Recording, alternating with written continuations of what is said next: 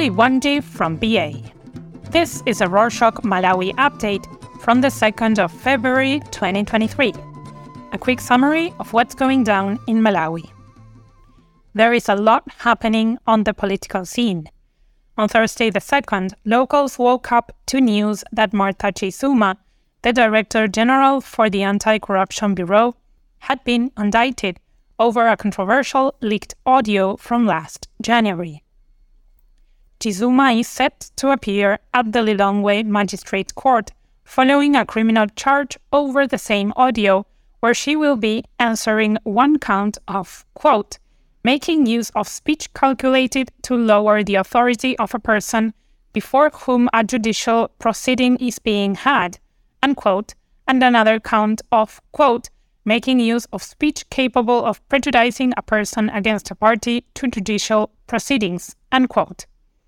In the interdict order dated Tuesday 31st, Colleen Zamba, Secretary to the President and Cabinet, described the allegations as, quote, serious misconduct of a public officer, unquote, hence Chizuma's interdict.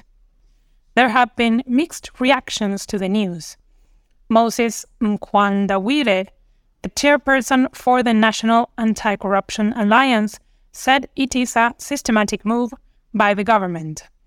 On the other hand, Jivason Katsipatike, a law expert, said it's normal for a person serving a public office to be interdicted if they are answering criminal charges. On Thursday the 2nd, Peter Dimba, the chairperson for the Parliamentary Legal Affairs Committee, resigned with immediate effect.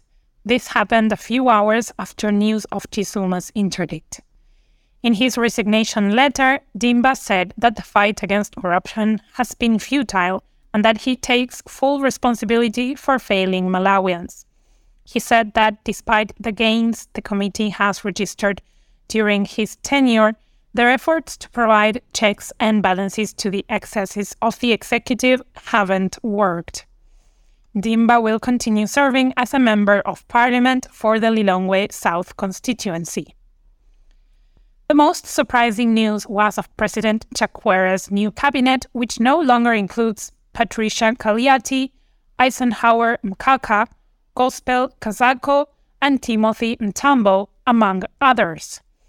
In his New Year's national address, Chakwera had promised to appoint a new cabinet by the end of January. However, the new cabinet was only released in the early hours of Wednesday the 1st, much to the frustration of many anticipating locals. The new cabinet has 27 ministers, many of whom have had their roles switched.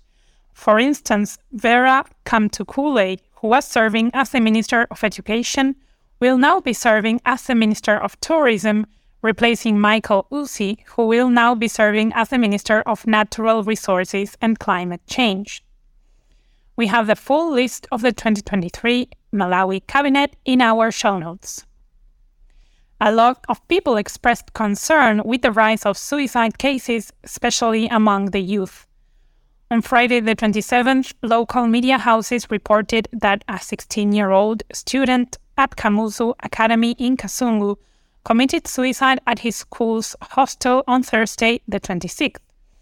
Joseph Kachiko, the spokesperson for Kasungu Police, said the student committed suicide after his boarding master summoned him for a disciplinary meeting after being found with condoms in his locker, contrary to the school's rules and regulations. Kachiko said the boy committed suicide around 3 p.m. while his friends were in class. A similar incident happened at Youthini Secondary School in Mzimba district on Sunday the 29th.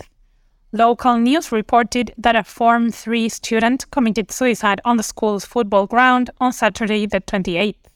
The spokesperson for Mzimba Police, Peter Botha, said the deceased left a suicide note where he mentioned that he had a chronic illness, hence his decision.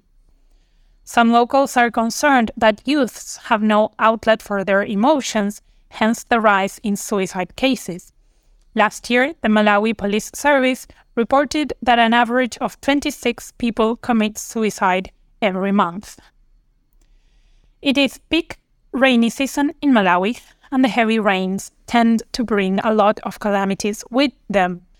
On Tuesday the 31st, 6 students got injured at Wonder Care Private Nursery School in Antoli Township in Blantyre after a school block they were in collapsed, following the heavy rains earlier that day. One eyewitness, Shera Namacha, said she and others heard women screaming for help. Upon arrival at the scene, they started pulling out all the learners who had been trapped and were able to do so before the police arrived. Local press reported that one student was feared dead while the rest were seriously injured. On Wednesday the 1st, the publicist for Blantyre Police, Peter Mchiza, said they had confirmed the student's death and arrested the director of Wonder Care, Mayamiku Zeru, and a teacher, Michael Wilezi, for alleged crime negligence. Mchiza said the two had been arrested in connection to the child's death, and that they will appear in court soon. However, some locals think school inspectors should be arrested instead, while others say no one can be blamed for the accident. Speaking of the police, on Sunday the 29th, some locals accused Kasungu police station of human rights violations following news that a 22-year-old suspect, Promise Chandiwira, had been admitted to Kasungu District Hospital after collapsing because he spent over a fortnight in custody at the police station without food. Chandiwira also alleged that the police had only given him water and that he was not allowed to inform his relatives of his arrest, which happened on the 14th of January. He said he had initially gone to seek mediation following a misunderstanding he had with a peer, but was placed in custody instead. The police are yet to comment on the matter, but it is a well-known law that suspects are not supposed to be kept in custody beyond 48 hours without a formal charge. The staff of the Agricultural Development and Marketing Corporation, or ADMARC, are having a terrible start to the month following a staff circular dated Monday the 30th that said the corporation had retrenched 100% of its staff effective Wednesday the 1st, and that its employees' last working day would be Tuesday the 2nd. This means over 4,000 people are now jobless. The circular further said that ADMARC would give its retrenched staff their January 2023 salaries, pension arrears, as well as their retirement package. ADMARC has been struggling financially for some years now. Last September, the parastatal sent all its staff on paid leave to pave the way for restructuring following revelations of alleged plunder within the corporation.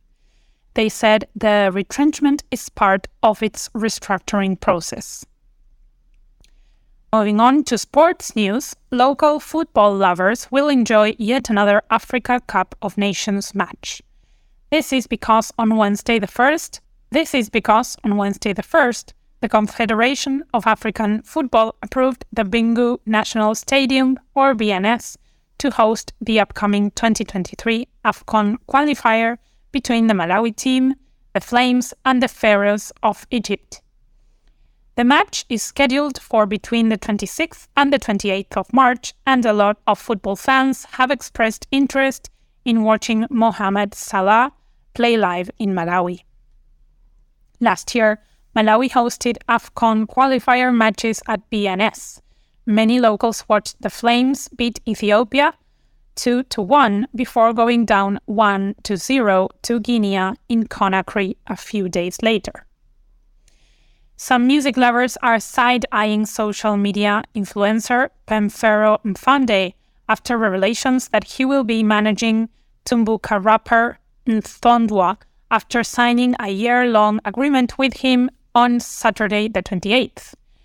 This is because the last time Mfande managed an artist, Ketura, it was a tumultuous relationship that people often likened to a romantic relationship. However, both Mfande and Nthondwa seem excited by their deal. While speaking to the media on Saturday, Nthondwa said he is looking forward to starting a, quote, movement that promotes the use of ethnic languages, unquote, using his music. Mfande said through his 265 company, they have set aside 5 million kwacha, roughly $5,000, for the production of Nthondwa's music. He said he intends to promote and support Nthondwa and nothing else. And that's it for this week. Thanks for joining us. You can support us by subscribing to our show. This way, you'll never miss an episode. Let us know your thoughts and ideas by emailing us at malawi@4shock.com. Itani Bueno.